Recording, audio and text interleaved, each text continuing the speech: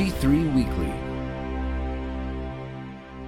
Welcome to G3 Weekly, a summary of this week's top news stories on Christianity and the public square, written by Ben Zeisloft. I'm Michael Badger. This week, progressives praised their own abortions during testimony before Congress. Democratic lawmakers introduced a Transgender Bill of Rights that would enshrine radical gender ideology into federal law. Meanwhile, a Christian in Pakistan was sentenced to death for blasphemy after spending 5 years behind bars. If you have benefited from resources produced by G3 Ministries, would you consider donating to support us? Even a few dollars helps us to continue to publish free curricula, podcasts, articles, video resources, and more.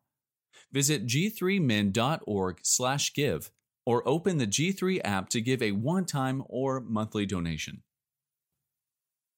Witnesses shout their abortions and refuse to define woman before Congress. In the last days, there will come times of difficulty, for people will be lovers of self. 2 Timothy 3:1-2. During a series of testimonies before Congress about abortion policy, progressives failed to define the term woman and fondly remembered their decisions to kill their own children. Abortion is health care, Sarah Lopez, an advocate for a pro-abortion group We Testify, told the House Oversight Committee. My abortion was the best decision I ever made. It was an act of self-love, and I'm here today to make sure that everybody who currently needs an abortion, who has had an abortion, or will need an abortion is not alone, no matter what the state tries to force upon us. Abortion is normal. It is an act of love, and it is fundamentally healthcare, Planned Parenthood Chief Medical Officer Colleen McNicholas told the Senate Judiciary Committee. In another exchange, Senator Josh Hawley, a Republican from Missouri, pressed Berkeley law professor Kiara Bridges over her choice to use the phrase people with the capacity for pregnancy rather than the term women. Many women, cis women, have the capacity for pregnancy. Many cis women do not have the capacity for pregnancy, Bridges asserted, according to the Daily Wire. There are also trans men who are capable of pregnancy, as well as non-binary people who are capable of pregnancy. When Hawley continued to seek clarification, Bridges claimed that his line of questioning was transphobic and opened up trans people to violence by not recognizing them. I'm denying that trans people exist by asking you if you're talking about women having pregnancies? Hawley asked. Are you? Are you? Are you? Do you believe that men can get pregnant? Bridges shot back. No, I don't think men can get pregnant, Hawley said with a look of disbelief on his face, asking if Bridges runs her classroom in the same manner as she conducted herself during the hearing. Democrats unveil Transgender Bill of Rights. A woman shall not wear a man's garment, nor shall a man put on a woman's cloak. For whoever does these things is an abomination to the Lord your God. Deuteronomy 22:5. Citing the Supreme Court's recent decision to overturn Roe v. Wade, Democrats in the House of Representatives laid out a Transgender Bill of Rights. The statute would amend the Civil Rights Act of 1964 to ban discrimination on the basis of sex, including gender identity and sex characteristics in public accommodations and federally funded programs and activities. As we witness Republicans and an extremist Supreme Court attack and roll back the fundamental rights of trans people across our country, and as state legislatures across the country target our trans community with hateful, bigoted, and transphobic attacks, we are standing up and saying enough is enough.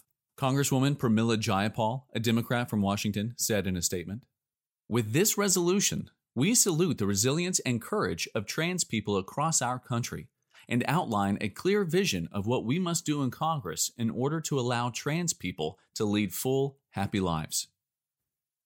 The Equality Act, a similar piece of legislation, has already been proposed in Congress and endorsed by President Joe Biden. Pakistani Christian sentenced to death for calling Jesus the true prophet. The Lord your God will raise up for you a prophet like me from among you, from your brothers. It is him you shall listen. Deuteronomy 18:15. A Pakistani Christian was sentenced to death for violating the Islamic nation's laws against so-called blasphemy. In 2017, Ashfaq Masih, a 34-year-old who worked as a mechanic in the city of Lahore prior to his arrest, found himself in a disagreement with a customer after the man refused to pay his bill, according to the Daily Mail. The customer claimed that he did not have to pay because of his status as a Muslim, leading Masih to say that Jesus Christ is the true prophet.